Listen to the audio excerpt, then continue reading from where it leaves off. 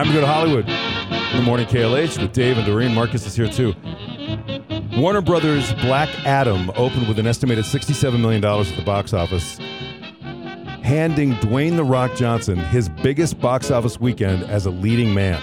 That's awesome. Yeah, and launching the DC Comics character that he spent a decade to bring to the big screen. Wow. He spent a long time trying to get that movie made. $67 million, way ahead of number 2 on the list, Ticket to Paradise. That's the George Clooney one? Yep. At $16.3 million. Are you going to go see this, Black Adam? I think so, yeah. Originally, I guess it was supposed to be Black Adam was the villain, allegedly, in the Shazam movie a few years ago. Right. And then they decided to expand and expound upon the once character. The Rock got involved. Right. All right. All right, next up here, Matthew Perry's interview with Diane Sawyer.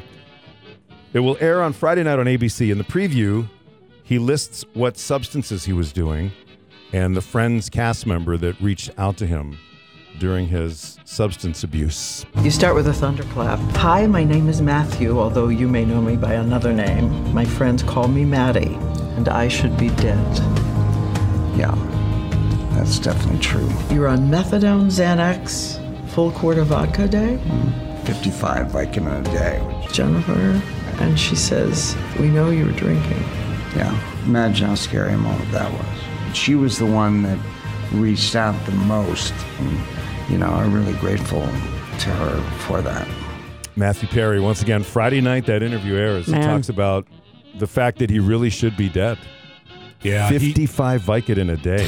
It was a long addiction, too. There was even rumors when they did the Friends reunion that he was still along and stuff. Yeah. Yeah, he didn't look good. From The Talk, Corey Feldman recently auctioned off his prosthetic ear from Stand By Me, and he was shocked to find out Jordan Peele won the auction. We auctioned it off. We did it as an auction, and you'll never guess who ended up buying it. I found this out just last week, so it's good timing on all this. This is crazy. Okay. Jordan Peele. Oh my God. He likes stuff like that, though. Yes. He likes stuff like that. Yeah. I had no idea until he was at my house last week. I was showing him a film of mine called The Birthday. We had a little private screening, and I said, I heard you were the one. Did you really buy it, or did you get one of the copies? Because we sold these copies for like $20 for the fans. He said, no, it's the real one. I said, how much did you spend? And he told me. I said, oh my God. And he said, yeah, it's on my desk at my office. Wow. Which means I'm listening to all of his phone calls. Yeah, that's weird. Isn't it? From the Rachel Ray Show, Ralph Macchio jokes that he failed as a parent because he didn't teach his kids karate. Were they karate kids? No, Did they like karate? It's an interesting point, Like, my daughter is an accomplished dancer, singer, actress, dancer. My son played tennis and sports. I think they'd be great at it, and now you're making me think I might have failed as a parent. I've never sent them to karate, but I would imagine for them, they're like, that's Dad's thing, okay? Right. We don't need to do that. My daughter was on the show on Cobra Kai. She played a role in season 4 and 5. Oh, that's as someone who questioned my parenting skills, so she really enjoyed that. And it's so great because they now champion and support this show that was based on something that was such a big part of my young life that they kind of didn't know about, only heard about. Ralph Macchio right there. I understand why. I don't think... I agree with him, though. That would be Dad's thing. Yeah. From Drew Barrymore's show, George Clooney, who we talked about at the number 2 movie at the box office this past weekend, talks about the first time he met his wife, Amal. Well, it's funny. She came to the house in Como with a friend of hers to visit. And immediately I was like, but the funniest thing is, Brian Lord, my agent, I know called Brian me, forever. and he had just met Amal and some other thing, and she said, yeah, I'm going to go to Como with a friend of mine. And he said, and he called me up and he said, there's a girl coming to your house that you're going to marry. And I was like, you're an idiot. That's not going to happen. And then in comes Amal, and we stayed up all night talking, and then I started writing her.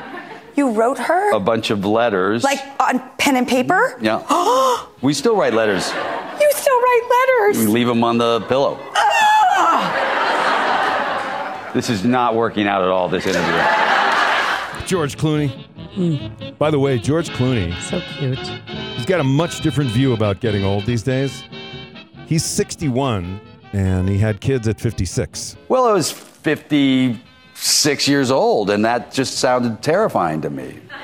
It's so funny. I'm 47. I'll be 48. It sounds so young now to me. It's just because we're there. Well, here's what happens. So, is there anybody here very young? Like, because when I was like, you guys, okay. Right there. Okay, so now you'll understand this. When I was very young, 20. Mm-hmm. Oh God. I would hear someone died at 60, and I'd think, well, they lived a good life. Right? Yeah. Me too. I'm not kidding. Right? And they're shaking their heads. Yes. 100%. Those two are trying to plant me in the grave right now. It's totally true. Well, yeah, because that's 40 years away, you know? That's forever. And from the music world, the expanded version of the Beatles' 1966 Revolver album is going to come out on Friday. One of the hidden gems is this previously unreleased demo of John Lennon working on what would become Yellow Submarine. Here it is. In the place where I was born, no one cared, no one cared. And the name when I was born, no one cared, no one cared. And the town where I Now, I am assuming just trying to get the melody down here. Yeah. Because this would be terrible if that was the song. Wouldn't it? Like, it's the only version of this song that makes me wish Ringo were singing.